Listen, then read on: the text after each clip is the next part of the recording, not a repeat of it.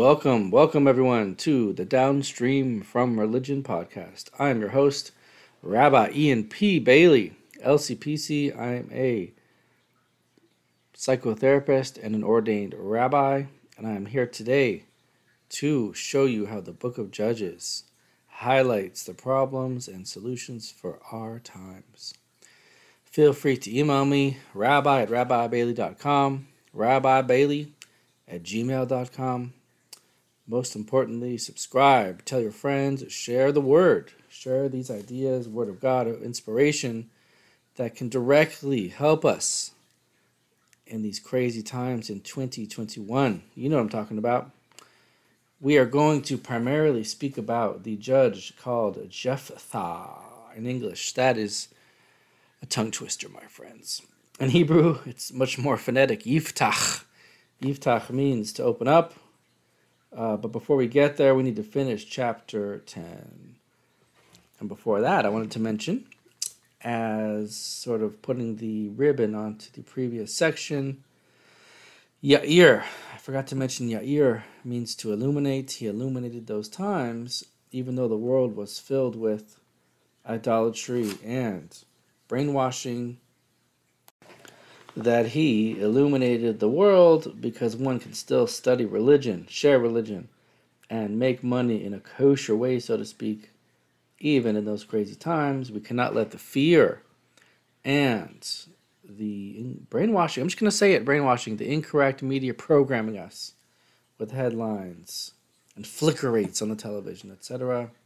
We must keep trucking on. Thank you, Yair. However, a similar cycle ensues for the Jewish people. That was some alliteration there, huh? The Jewish people, this is 10:6. Children of Israel, continue to do what is evil in the eyes of God. And the Jewish people worshipped Baalim and Ashtaroth, familiar idolatries to us who study this together. The gods of Aram, Sidon, gods of Moab, children of Ammon, other lowercase g gods of the Philistines. They forsook God and did not serve him. To forsake, forsook, that is an anachronistic sort of passé word, but it means to actively shove away something. A man forsakes his family to cleave to his wife. So the depth of what's going on here, you might expect me to tie in these 7 sets of gods to the 7 steps of kingship. They definitely are the evil versions of some of these steps, but they are not the total 7 steps. These are the nastier steps turned evil. In other words, when we say that kingship is good as the 7th step, there's also evil kingship we have in the tradition. The first step is not being non-judgmental and finding sustenance. There's also such a thing as the gods of Moab, as we spoke about with Ehud and Eglon. Remember, he was left-handed. He shoved the sword in his belly. There is a downside to being open-minded and non-judgmental. The second step, guarding step. There's a downside to having boundaries. If you separate people, it's a siege. At the same time, people need to have boundaries to have separate homes and separate privacy. So here, God is sending very specific types of lowercase g gods to facilitate them changing. At the same time, they themselves actively forsake the Jewish God. They do not worship him even as a partner. They put themselves into these stressful situations, and or God puts them in these situations. And the Jewish tradition says, there's a food that you cook 7 times and it finally gets sweet. The Jewish people had their goose cooked here, metaphorically speaking. They were put into the bowels of stress, and they did not listen to God, still didn't serve him. So God says, fine, I'm going to do what's called measure for measure punishment. The most proper punishment is to receive what you try to do. You try to do something to others, you get that punishment. The Egyptians tried to drown the Jewish people. They were drowned. The adults were drowned in the Red Sea, Sea of Reeds. Here, the measure for measure is God says, you know what? Go ahead, worship Baalim and Ashtaroth. See if they deliver you salvation. Of course they don't. So God sends these gods of the Zidonites, which is kingship, Moab, that's an Ammon, the sustaining level and the guarding level. The Philistines is the guarding level. And we have Baalim and Ashtaroth, remember the male and female archetypal superhero gods, or nasty goat gods. So the Jewish people worship them, and then later, it says over here, God sends the Philistines and the Ammonites, then the Zidonites. So we have guarding, in other words, very strong attack. Guarding, really, like, it's refining. You know, a rose bush is beautiful because it has sustenance, but you have to trim it in order to get the right balance of nutrients and space, sustenance, water. Having too much is a problem. Trimming it away, trimming the bad equals more good. So here it's like a trimming away of the bad. The Philistines and the Ammonites, the flavor, the sociological personality of their nation is guarding. They come and attack to refine the Jewish people. The Sidonites, the Sidonians, it has here in English, they're from up north. They're sort of this powerful nation of commanding, monarchical type of nation who's also very good at business. This nation called Ma'on, we haven't heard of them before. But that means, Ma'on is almost like, it also means oppressing or hurting. So then the Amalekites, we talked about Amalekites, they're so open-minded about religion, they're so anti-religion that their brain falls out. They just want to destroy religion. So all of these type of classic nations come to refine. God says, you know what, I'm not even going to help you. At the end of the day, he does send some sort of help, but it's in accordance to their behavior. But the truth be told, if the Jewish people are not saving themselves, they don't deserve divine providence. Once they start to cry out and have sincerity, then they deserve the divine intervention over here. So it sounds harsh. We hope that God would always save us at all times, but we also get what we deserve in a very fitting way, even though it might be difficult. So the children of Ammon were mustered and encamped in Gilead. So let's get our visual here. Israel is that sideways triangle, right? So picture a triangle that looks like a pyramid pointing up. Turn that pyramid counterclockwise, 90 degrees, and you have the point, the top of the triangle facing to the left, the west, towards Egypt and the Mediterranean Sea. The right side of the triangle is now a vertical line up and down. Roughly, that is the Jordan River, right? Jordan River runs up. There's like a huge lake, mini ocean there, the Sea of the Galilee. And the Jordan River goes up even higher than that to mountains up there, Mount Hermon, and other places. And then the river, in contradistinction, runs south all the way down to the Dead Sea, which is the Salt Sea, where Sodom and Gomorrah were turned upside down and sulfur and salt was put there. A very large salty sea. I highly recommend visiting Israel, visiting that Salt Sea. Delicious. The wonderful healing muds and salts are there, and you can hardly stand up straight as it gets deeper. You have to go sideways. Very interesting, cool. So that right side of Israel, so to speak, is a vertical line. It's the Jordan River. On the other side of the Jordan River is where those nomadic tribes live, the Ammonites and the Moabites, these people that keep coming. Bodadim Shodadim in Hebrew. They are the nomadic plunderers. Nomadic plunderers that keep coming to bother Israel, as opposed to the Canaanites who live in Israel, along with a lot of the Hittites and those classical 7 nations. In any event, the Gilead. So the Gilead is a name we will see pop up a lot for basically what we call the Transjordan, the area on the other side of the Jordan River where Jewish people live. Certain people chose to live there. There were actually at least 2 men named Gilad. The first one, strangely enough, is not mentioned clearly in Scripture, but his name is placed through implication. So that's called the Gilead, and they needed to sort of fend off and be saved from the Ammonites. So the children of Israel gather in a city called Mitzpah. I'm at 10, 17, and 18. So the princes, the leaders of Gilead said, whichever man will begin to do battle with the children of Ammon, and later on to beat them, will become the leader of all the inhabitants of Gilead. Transition, 11:1, chapter 11, to Yiftach. I will try to say Jephthah. It is so many H's. That's 3 H's is hard. So however you remember this name, please have mercy on me. So Jephthah, he was a Gileadite. He lived in that Transjordan region on the other side of the Jordan River. He lived in an encampment down by the river. He was a mighty man of valor, which has to do with war. He was decorated. He was the son of a concubine. So in Hebrew it says Zona, actually. Pilegesh in Hebrew is a word for a concubine, which is a wife dedicated to one man. She does not have the full marriage contract and support as a regular wife. Needs explanation. In those days, many men died, and there was tremendous poverty, so it wasn't as crazy to live with multiple wives. Nowadays, since the year 1100, rabbis have said, at least in the Western Ashkenazi Jewish countries, it doesn't make sense to have more than one wife. There's too much fighting and problems. Have one wife, and even the Sephardic, the Jews from the Arabic lands nowadays, only have one wife. That is what's practical and appropriate.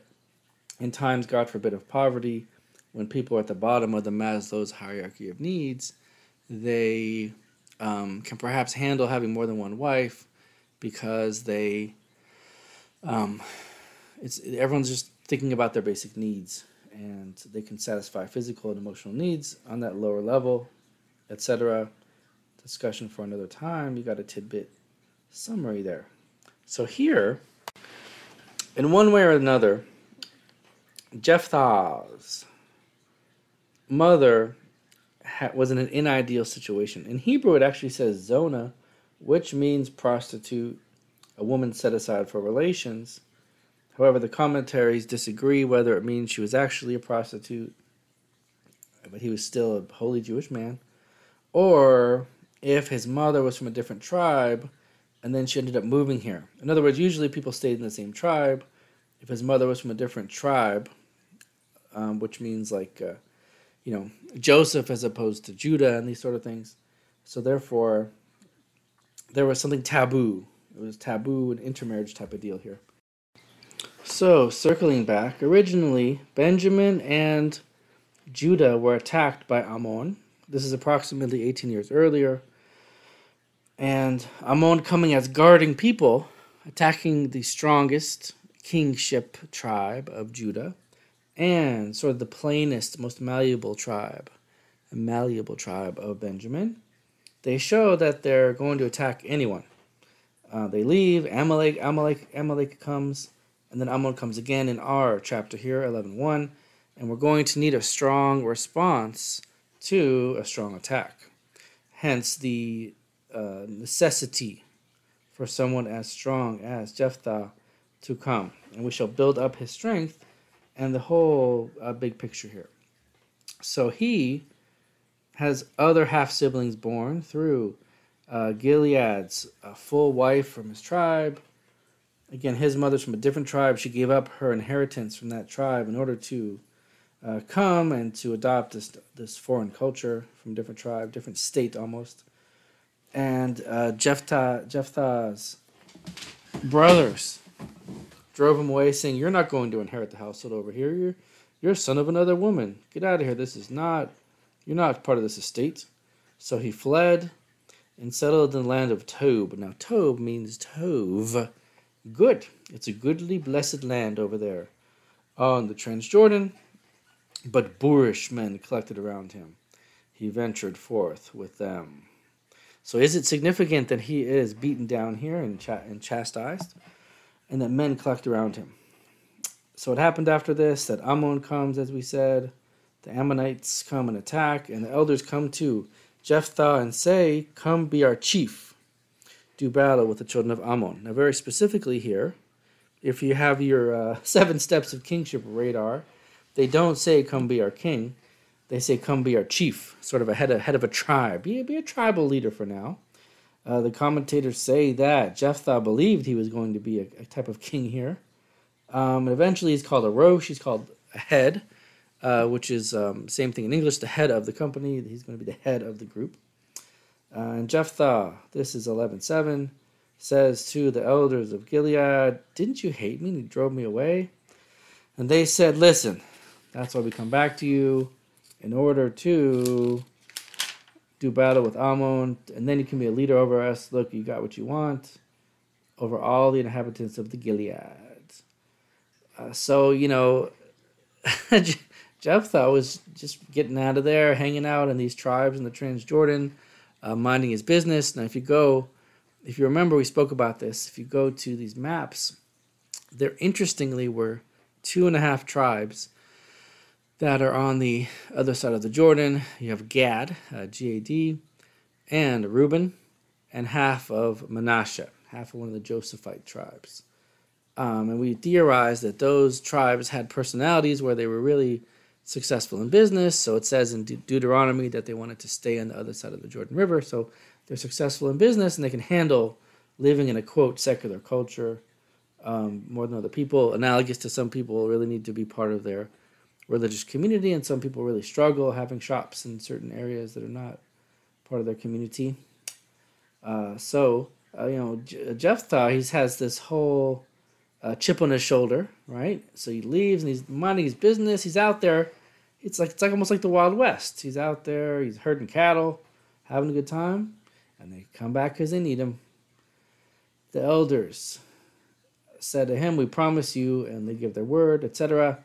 The rest of this chapter, we see Jephthah acting as a king. So he sends emissaries to the kings of Ammon, and they discuss, and then he has some very strong kingly, monarchical statements saying that we will go and defeat you in the spirit of God. This is sentence 29. The spirit of God was on Jephthah, and he passed through the area of the Gilead, passed by Manasseh, remember that, a Josephite tribe, passed through Mitzpeh, where all those princes were gathered, and he went over to Ammon, who again was farther south in a little bit more of a desert region, these nomadic plunderer areas. So Jephthah made a vow to God, if you deliver the children of Ammon into my hand, whatever comes out of my house, I will give it as an offering to God. Now remember this for later. This becomes part of his tragic story.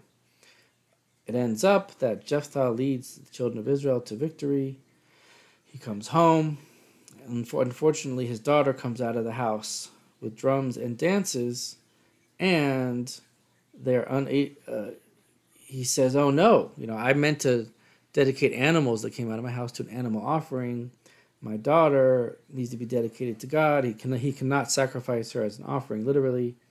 It's murder, and God doesn't accept humans as offerings. He accepts animals. So she lives without getting married, and they mourn her for many years. That ends chapter 11. So let's go through this. The first thing you need to know, this is not a story about a tragedy of male chauvinism and abusing a daughter and controlling her. In fact, in Jewish law, if someone makes a vow like this, and then the daughter comes out, he could give the daughter's physical work value in money. Obviously, humans don't have a value. We are invaluable. But there's a certain value that humans have in Jewish law that, if you say, I would pay this much money for a butler or a maid, he could have donated that money. He also could have annulled his vow. This is a vow. In Jewish law, if someone has a reason to annul a vow, he or she may do so. They go to an elder, they go to the courts. You have multiple rabbis or wise men, you have one big rabbi, and you are able to annul the vow. So here, my theory is, Jephthah, his crime is a crime of ignorance and arrogance. In those times, Pinchas, what you say, Phinehas, was still alive. The famous Phinehas from the book of Numbers, who stopped the Jewish people from doing idolatry with the Peor, the disgusting inappropriateness, and defecation, lowercase g God, their idol. He took a spear, stopped the matter. He was actually still alive. We see this later in the book. So, he could have gone to him. Why did they not go to each other? Each person said, I am so high level. I'm not going to go to him to make this happen. So Jephthah said, I am a king now, which he really wasn't, but he's acting as a king. I will not go to the high priest, to Phinehas. And Phinehas said, I am the high priest. This non-king leader who is fairly, let's say, half an ignoramus. He's half sage, half ignoramus. I'm not going to him. So between their hubris, this tragedy happened. It came out of ignorance and arrogance, not because somehow Judaism or any religion is male chauvinism and abuse. How did Jephthah get his haughtiness? Because he, in his personality, was harnessing the attribute of kingship. He himself had the kingly personality without the right lineage. I am going to theorize for you today that there are 3 people in the book of Judges who each of them personifies 1/3 of the type of Davidic king that is supposed to be. King David is the first Davidic king. We'll speak about Saul in a minute.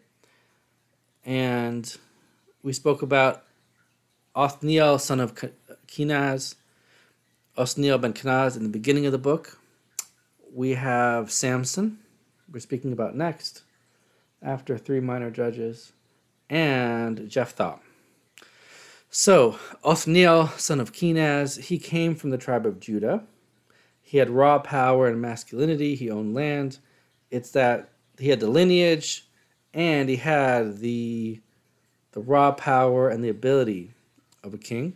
Samson has the active, proactive behavior of going forth and stopping attacks on the kingdom. A king is also supposed to stop the loopholes or funny business going on by people who circumvent the law. That is an attribute of a king, to actively, proactively go out. So Samson went to the Philistines with this guarding, provocative, besieging type of nation, and he very actively stopped them. Just to understand the scope of this, in the United States of America, we live in this sort of supposedly free and open society, and those type of, even if someone's a sincere, God-fearing politician, he or she believes that we all should just go work and go home and live a peaceful life. We don't have this healthy paranoia of a king to go and think about all the corruption and backdoor cronyism that goes on. But that's exactly what ruins this country and has ruined it. I'm sitting here in the last day in October 2021. It's exactly humans behaving badly. I always bring the example from the book of Esther of Haman and Ahasuerus. Ahasuerus is this king. He wants everyone to have their own language. Let's all party. Everyone have a great time and have your kingdom. But Haman is this aggressive, greedy person who still manages to have influence because he's dealing with more of a connective social politician here. So if you have a kingdom that has a king, the king will have a healthy paranoia about what's going on and inspect each part of the kingdom, but he or the queen, she will usually have too much control and power, and there will not be enough individualism and interaction. So at the end of days, when the Messiah comes, God willing, happen at the right time, hopefully soon, the Joseph, the social, interactive individualist, will come together with the descendant of David, the powerful king that takes care of all the loopholes, and that will be the healthiest, wonderful kingdom forever. But the normal king usually becomes corrupted. So that's the dynamic going on here. Jephthah is 1/3 of the recipe. He is someone who is driven away, beaten down, squashed, and he uses that chip on his shoulder to become a strong leader. We see this parallel of using a chip on his shoulder, becoming a strong leader with King David at the beginning of King David's life. And I write about this in my book, The 7 Ways. He's passed over. No one suspects he's going to be the king, not even Samuel or David's father. It takes some time. And he's called small. He's pushed back by his brothers. It says that one of his sentences in Psalms is that the stone that was despised by the builders becomes the keystone or the cornerstone. That the very person that you think is obnoxious or out of place is the person that you need as the essential part of the group. Just as the keystone holds together the entire arch, or the cornerstone, the foundation of the building, is essential, so is David or other strong leaders absolutely necessary. So here, Yiphtach has a chip on his shoulder. He's begrudging in his feelings. He already feels like he comes from illegitimate lineage, and even the main opinion in the rabbis is that he was a child of a prostitute. He's chased away. He takes this as a chip on his shoulder to be strong. He's a mighty warrior. Men gather around him. He's very appealing in his masculinity, in his strength. And unfortunately, they're boorish men, because Yiphtach doesn't have enough Torah, enough religious knowledge. The Jewish people asked for a king to save them, a leader to save them. God says, fine, if you are talking about a king that's lacking religious knowledge, you just want a physical king to save you? Yeah, I'll send you a physical king to save you. Great. I'll send you kingship without study, kingship without enough knowledge and morality. Parenthetically, a parallel to this is the anointment of King Saul, Shaul in Hebrew, where even though it is a sanctioned king from God, it is not the proper Jewish king fully. A proper Jewish king comes about at the right time from the commandment of the Bible to have a king. It does not come about when the Jewish people ask for a king. Asking for a king straight at the wrong time and saying you want it to be like other nations is asking for a king to be like other nations. You want a ruler. Similarly here, requesting Yiphtach's services to be a chieftain, King Lee is asking for this essentially in the wrong way at the wrong time, to be a strong leader, not in line with the full commandments of the Bible. Therefore, measure for measure, the Jewish people here receive a ruler that is devoid of the spiritual necessities. Now hold that thought for when we speak about the 3 minor judges in a minute, with especially Ibzan is his name over here.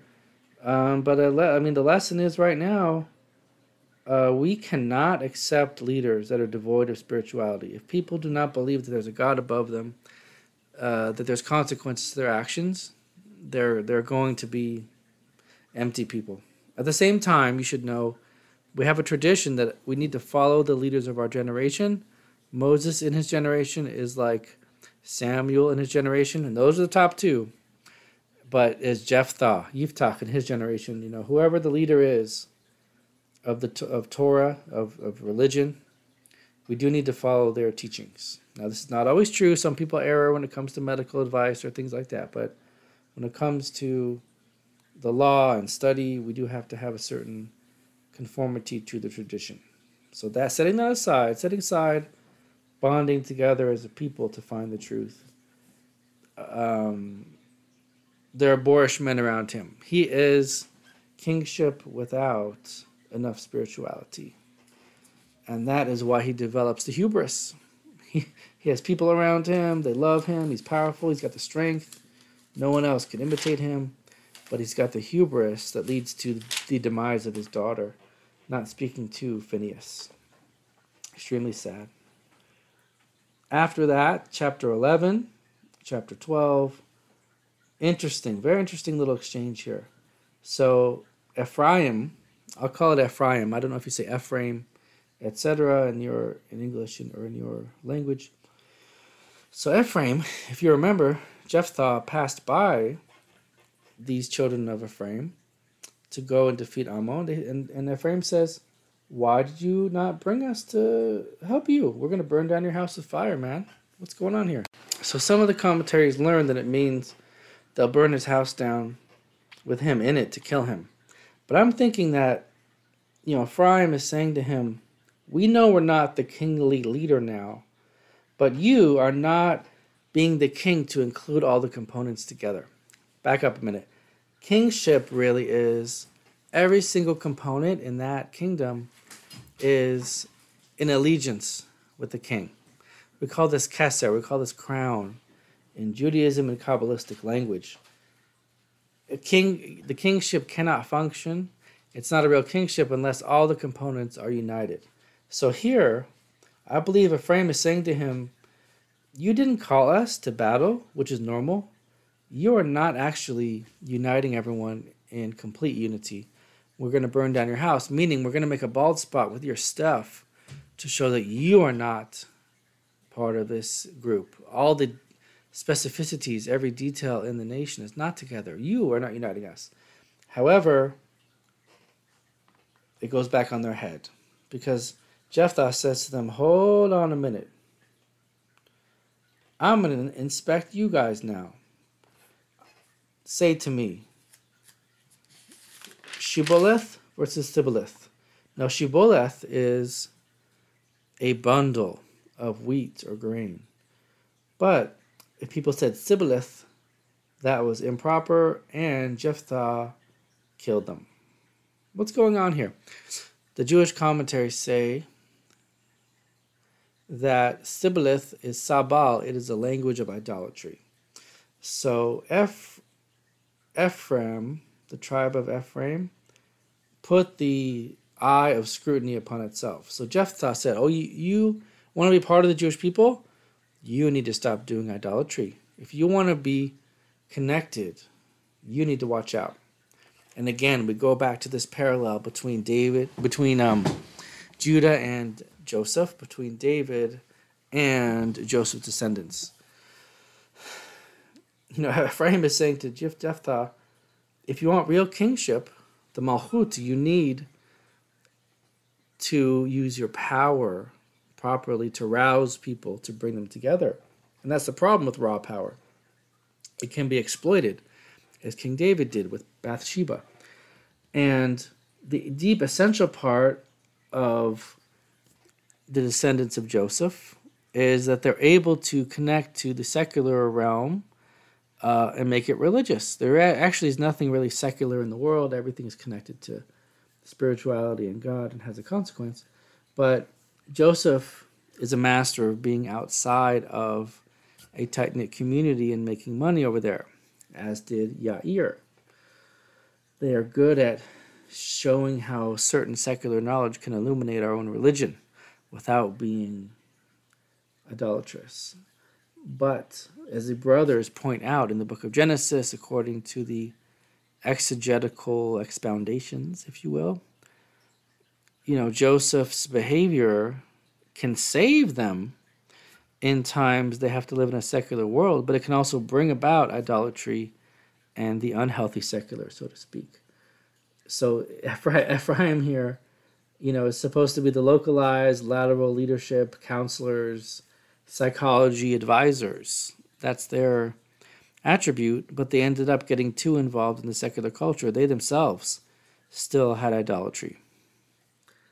In other words, saying Sibboleth, it's not just, you're busted for idolatry. It's the whole structure of what Ephraim and even Manasseh does can be super potent and powerful to unite people through consulting, to unite people through psychology, through secular knowledge, but it can also have a double-edged sword there that they will bring idolatry if it's not properly through the filter of kosherness, the filter of Judaism, or similar to anyone else's faith.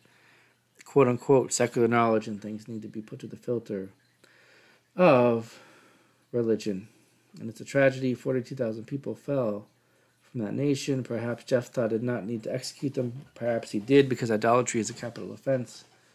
There remains a certain civil war tragedy. And I have another message here. Something that these chapters really spoke to me. I can't tell you, they really touched my heart. And I hope somehow, even though they're so crass almost, so physical, so tragic, that they can also touch your heart.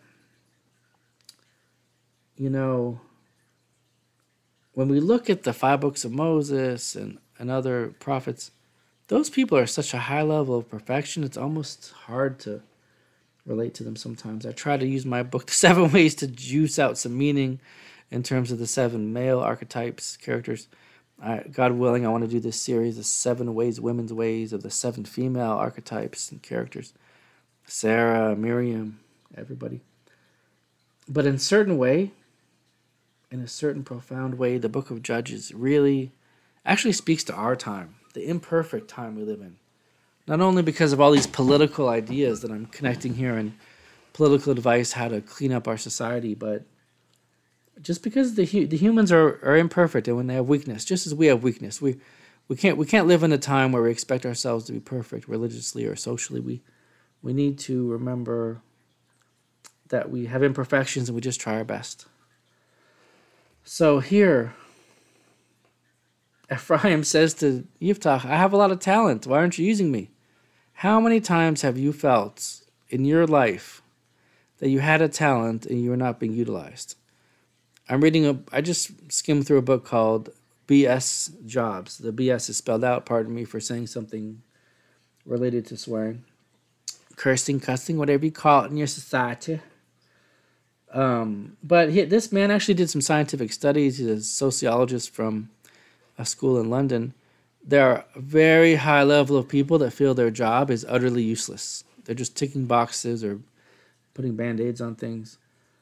And on a level that's simpler but perhaps more profound, how many times have you felt like you're at a job and you had lots of ideas? They didn't care. They didn't want to hear from you. I mean, Ephraim's statement is really the deep existential feeling I've had many times in my life. You know, the organization has their own Jephthah, the organization has its own kingship, so to speak. People who are leaders, they don't want to hear because they're insecure, because they're dictatorial. It could be either one. They could be as dictatorial and controlling as an unhealthy king. And it could be as insecure as the people Joshua dealt with, those spies who were leaders, but they said we are like grasshoppers in our own eyes. They have their own low self-esteem. Perhaps the bosses or owners can't handle your ideas because it makes them feel small. But a good, healthy leader will be strong and accept ideas, and it makes them look good if they accept a subordinate's idea. As Jim Collins says in his books, Good to Great, Great by Choice, etc., the best level 5 leaders were humble, but still extremely driven. Those roughly are secular versions of the Davidic model, King David, of saying, we are going to do this, we will do this, and God will help us, God willing, God will help us, let's pray. That is the right recipe. Additionally, you have to be careful when you speak up at work to give innovative ideas. More often than not, even if the content of the ideas is important, the leadership, the administration, will not receive it well. If they do receive it well, if they want to utilize your ideas, you will probably know, and good luck. Try it. However, as Joseph, who is Ephraim's ancestor, found out, when you bring up problems within a system or enhancements that can be made, to say it positively, strangely enough, administration views it as annoying, a criticism of the way they do things in the workplace. So here, if we are in the shoes of Ephraim, we might want to be utilized. We might want people to accept our advice, but they have to want it, to be open-minded, frankly, a lot of times to be desperate for it. You know, it seems strange to wait for a company to be so dysfunctional and problematic that they would finally listen to advice. But this is true, and only when the Jacob's children were starving did they listen, to Joseph's prompting to come down, and to Judah's strong leadership to come down. Again, Judah-Joseph dynamic. So the advice to you is be careful. You might have to take your ideas with you somewhere else. You might have to be quiet. You might have to wait for urgency, unfortunately. You might have to find the right people to partner with. Another way is to pepper your ideas to the administration very subtly. Lateral leadership, horizontal leadership. That's what I've been studying. Hopefully put out some ideas about that in Ephraim. Manasseh had that lateral leadership, leading from the side, from underneath David, Judah ancestors. But he also, again, lived in Israel and outside of Israel. So Manasseh can be viewed as also having a vertical on top leadership. This whole Ephraim type of leadership, it's Joseph in prison. Joshua, one of the main people who sets the tone for this book, is a strong leader, but he also had that horizontal co-worker type of leadership with the spies who went to Israel. It is an unsung form of influence. You don't always need all the honor, because with that comes stress. It says in the Jewish tradition that Joseph and Joshua were supposed to live longer than 110 years, but they only lived 110 years, which was long for that time for great leaders, because they had the stress and the burden of leadership. So sometimes it's good to be the alpha male. Sometimes it's good to be what we call a sigma male. Not always good to be commanding. It's good to be the connective advisor, the someone who's not afraid to be alone, to lead from the side, to be alpha when you have to be alpha, and to just be doing your own thing and happy with it on the side. Very important for how we deal with the world and organizations. The tragic side of the story of Jephthah, of Yiftach, is one that relates to his namesake. Yiftach, he has opened up the country to understand the potency of the nitty-gritty levels of kingship, and he has also illuminated our eyes as to the downside of leadership and the positive. In terms of the downside is we need to make sure that our leaders are humble and believe there's a higher power. Otherwise, they're just selfish and have to do with might or greed. In this case, it's might. Other people, not Yiftach, it's greed or power. And with Ephraim, it's natural to want to feel included in things, whether it's at work with deep ideas or whether it's children. If people are working with a fear-based model or with the kind of a bossy model, you're come over here, you go over there, telling your kids what to do. But the positive discipline model is, as much as you can, start early and ask questions. What do you think, child, is enough time to get ready? What do you think? How long do you think? Did you feel good or you got there late? What do you think about that? Getting them to self-reflect about the situation, though, that is activating people and their thinking. Parents say to me in family therapy, I want my children to be independent, but they spend all this time instructing them. You have to believe that people have their own problem-solving ability, their own creativity. Not just art creativity, artistic creativity, but in terms of problem-solving. It's a big tenet of family therapy. Even in my profession, I work on trying to give less direction and more facilitation. Or I give instructions and see how it doesn't work and then facilitate problem-solving and answers. People can also get frustrated on their own and let's just solve this thing. Now let's go. However, Yiftach does not necessarily represent just this Jephthah of control. How often in your life have you felt, frankly, disgruntled? I know I felt this way. Jephthah speaks to me so much. Did you ever feel like you're part of a group and they're just so exclusatory towards you, exclude you, rude to you, not listening to you, bad situation? Part of the answer is forget you guys. I'm out of here. I'm done with this baloney, this malarkey. I assume people felt this way sometime in the past couple years. I'm sitting in here in November of 2021, COVID times. But just think back into your life, being mistreated. Many times we might just among the fight, flight, freeze, or fawn, we might just freeze and be stuck in a situation, don't speak up, makes us more depressed and anxious. But sometimes we're like, forget it. I'm getting some strength over here. I'm getting out of this terrible job. I'm changing this workplace. I'm changing this family. That sort of disgruntled feeling, in certain ways, it's liberating. Just getting out of a situation. You don't necessarily have to try to fix it. People don't want you to help them fix it. I guarantee you, people have felt this way. And what Yiftach teaches us in a very behavioral, organizational level, in a very human way, we are allowed to feel bothered and disgruntled, and we can do something about it. Get our own space, have our own business, or our own independent contracting. Go to a different business, different workplace. Fight out of it. You do not have to stay in a situation where you're ridiculed. I think I spend more time in therapy helping people to speak up than helping non-empathetic people to be less cruel. That's the nature of the beast. People are depressed and anxious because they stuff the feelings. They don't change their situation. However, in their defense, I can't just tell someone, go speak up to someone in your life. We spend a lot of time building up self-esteem and self-confidence so they can have those conversations, so they can speak, so they can handle the blowback.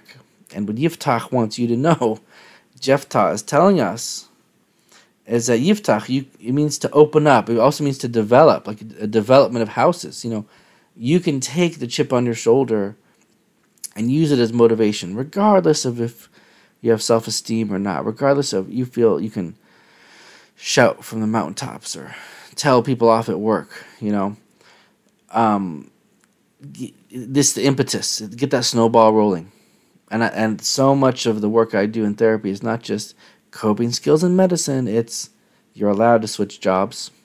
You're allowed to change your relationships. You don't have to eat bologna.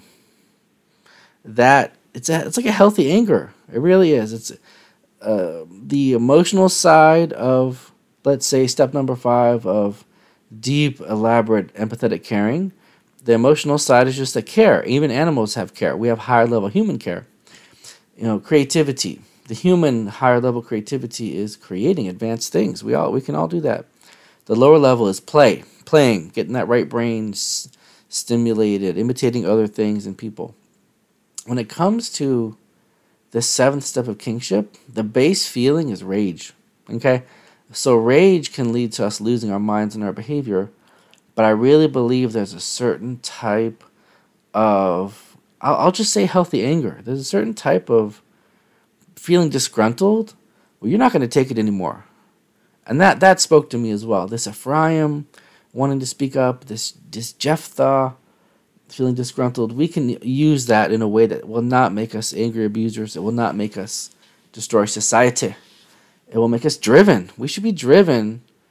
Putting these two ideas together, we should be driven to find the right place with the right people and the right voice. We should be in the right situation with the right voice. And that is beautiful and deep. Really meditate on that. Oh, so beautiful.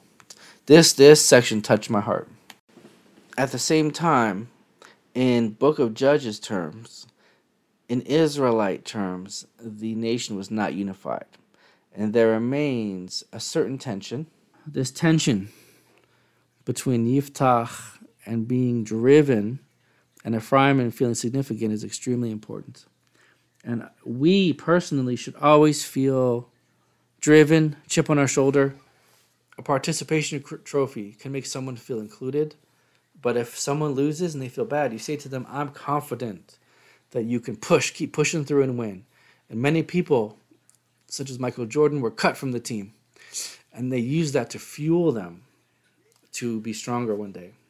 This is the set of lessons for our emotional life and also for our leaders. We cannot have leaders that are insecure or too dictatorial and aggressive. We must demand it through voting, through proper votes, through interviews, through protesting. Many, many people are out there pulling away states' school association boards away because they're called domestic terrorists and they're called aggressive. People in these school boards and counties, they are controlling the communication of the narrative, but they're supposed to work for the population. They're supposed to work for us. So we need to make sure that the leaders work for us and that they're humble and have a healthy fear of us and God in terms of doing the right thing. Jephthah judged for 6 years, not a complete cycle. He was an incomplete leader himself, but we still appreciate him and his message and respect him. He's buried in the cities of Gilead. This is sad, but he did get his punishment because his daughter, if she was an offering, she would be cut up and put on the altar. She wasn't. If someone brings an offering to the temple, the offering is cut up and put on the altar. So he actually died through his different limbs atrophying and dying, and they buried his limbs in different cities. That was his atonement for his hubris and his ignorance. As we come here to these 3 lesser discussed judges, it is important to review the 7 steps of leadership, which are the 7 archetypes, which are the 7 methodologies for living, the 7 forms of biological command systems, etc., and how it relates to 4 other ideas that are more abstract, that are the building blocks of these ideas. Essentially, the reason is that the book until here, until we reached Samson, is really one big section that discusses using all of these 11 ideas, 7 behavioral, earthly ideas, and 4 abstract mental methodologies. 11 ideas in exhaustion, so that the Jewish people understand that they can't use worldly behaviors of any kind without the spiritual battle being won and without proper Jewish political leadership.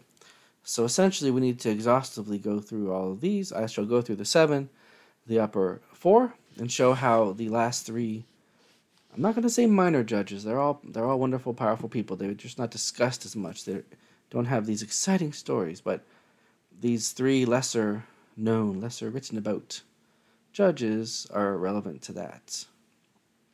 So the 7 steps are: number 1, non-judgmental behavior and being inclusive, going after sustenance. The positive, being non-judgmental, being positive, sustenance, things should exist. Number 2, guarding, protecting boundaries. On that Maslow's hierarchy, the safety. 3, symbolism and metaphor. The universe in a grain of sand, the snow globe representing a whole city or country. Metaphor, illusion. Number 4, information, education, knowledge. Number 5, that entities can exist, outside as unique special entities. Seeing some specialness in someone. Emotional empathy. Versus non-judgmental is just general support, humanistic support. This is emotional empathy, emotions, feelings, specialness, uniqueness. 6, the connective faculty. 5 is helping. 6 is connective. That is uniting parts together, whether it's parts of a person within the psycho-emotional life, or it is human beings in a group, society, countries in the world. Connective. So we have what I call sustaining, guarding, creative or symbolism, educational or investigative, helping, and connective. And these relate very closely to Holland, who was a vocational psychologist, his types. But I'm adding on to it as my innovation here, as my thesis. And 7 is monarchical behavior, being commanding, being kingly. Okay, those are the 7 steps. We reach that with King Saul, and fully really with David, in a proper sense. There are 4 ideas that are underlying building blocks behind these, give them sort of their flavor and their strengths and weaknesses. One of them is what we call wisdom. Chachma, wisdom. This relates to the auditory faculty of a person And the downside of wisdom is that I want honor. I'm so great, I want honor, versus the more I am nothing, the more I can listen to others. Auditory faculty, that gives birth to the guarding, which is all about those details, keeping details separate or together, mastering details, getting the facts straight. Whereas, similarly but differently, that investigative faculty number 4 has to do with analytic information, a little bit more intuition, getting the information right, correct. That is this faculty, the underlying building block behind that. God willing, I will present more about this later because there are more levels to it. Okay. Then we have the ability to connect outside of oneself. This is the visual faculty. When someone is, in Judaism, is bar bat mitzvah, girls are 12, boys are 13. They don't get married anymore, but they really understand how to connect. It's called das. It's not just knowledge. They understand how to connect with those beyond them. It's that visual capacity. There's me and there's you. The downside is kina. The downside is jealousy, because I am looking at you to compare. This gives birth to symbolism and art, even the auditory art, actually, because it has to do with imagination, the visual faculty of abstract imagination, the right brain stimulation, and also the connective faculty. You have to connect the dots all together. You have to look at them and see them and figure out the pathway to connect. The next is physical knowledge, which is either comparing items that are physical items or the kinesthetic physical faculty. The faculty for this is the kinesthetic wisdom, the gut sense, the muscle memory learning. That's the first one. The positive, the sustaining, is to make sure that physical items are sustained and compared and given their own right to exist. And then you have the step number 5, which is that emotional helping relates to the physical empathy, physical kinesthetic feeling. So here, with these last 3 leaders, you have someone named Elon, Avdon, and Ivzan, however you pronounce it in your edition. So in these 3 people, I already see these 4 ideas, if you include the idea of the crown of kingship, Keser, the crown of kingship, which is all the parts are not just together through connection, but tight in the kingdom. All the different components, as I described with Jephthah, Yiftach, every component has to be part of the kingdom, in the domain. This relates to, I would call it an ego filter. The king's own mental filter in self is the decision-making for the whole country, really. Unlike these democratic votes or representative republics. The downside is Gaiva is arrogance. It is only I that exist. But whereas the healthy King David says, no. We will have strong beliefs to be victorious. However, we know that God must bless us. It's a personal will with humility, which parallels in a secular sense Jim Collins' research into good to great, great by choice, how companies are great, this level 5 CEO leadership. The best ones are the ones that are humble enough to listen and not demean people, not to be too controlling, but to be personally driven and have high accountability. So within these 3 lesser discussed judges, I see these 4 qualities, but for sure if you include Jephthah, Yiftach, you will have all of these other 4 ideas. Okay? So already Jephthah has the kingship. Everything has to fit into his kingdom. He uses that to dispel, conquer the enemies, but it ends up being that it leads to his downfall with the arrogance. He doesn't go to Phineas. Phineas, me boy. He doesn't go to Phineas, and he very strongly believes all components have to be part of the crown, part of the kingdom, and he ends up killing people instead of giving them a religious awakening. He says, you are busted. Okay, so already we have 3 judges here that bring unique achievements in a certain region. So Ivzan, he is identified as he's Boaz from the book of Ruth. So we know already that usually when the tradition says that one person is really another, it means they have the same personality, the same methodology. So Boaz is a huge leader in the book of Ruth, a scholar, head of a Jewish Beit Din, the Jewish courts. And he lived in Ibzan, as well as Boaz lived in Bethlehem, the lower Bethlehem near in the region of Judah. So we have someone who is harnessing that auditory, the analytic wisdom through humility, not having honor, and he's teaching the people within the tribe of Judah, you will have kings come from you. You're a very strong nation. You're first in war. But you need to have humility. And humility will remedy two problems here: the desire for honor, therefore someone will go after wisdom, and the desire for arrogance. The king will not say it is I, it is really God, but my personal will. So there you go. Ibzan comes to remedy that as a wonderful judge. Next is someone named Elon in the tribe of Zebulun. And I see here he's connecting two steps 3 and 6.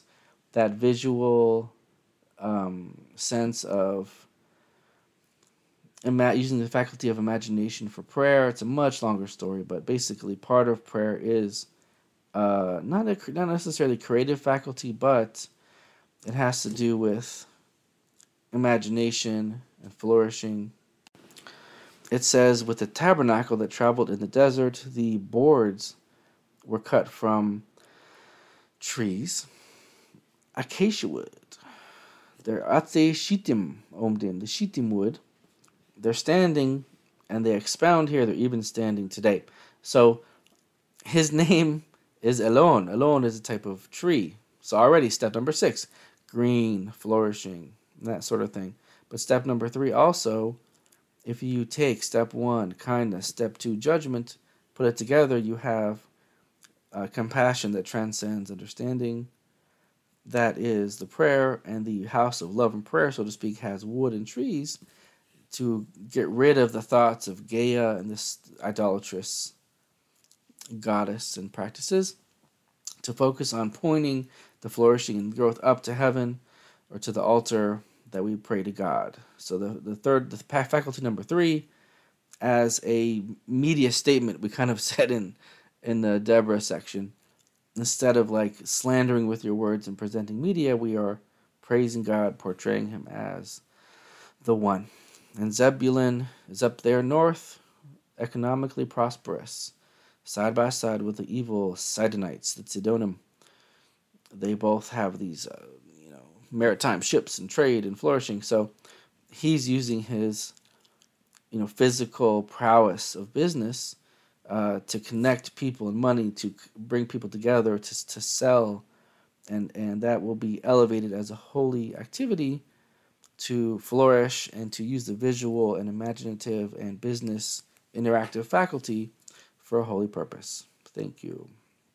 Elon. Avdon. So Avdon will help to fix the capacity of step number 1 and step number 5, which have the physical, the kinesthetic prowess. So he's an Ephraim. Okay, so Ephraim, again, powerful attributes that come from Joseph and Joshua, but they can be used for physical pleasure. Joseph was tempted by the wife of Potiphar.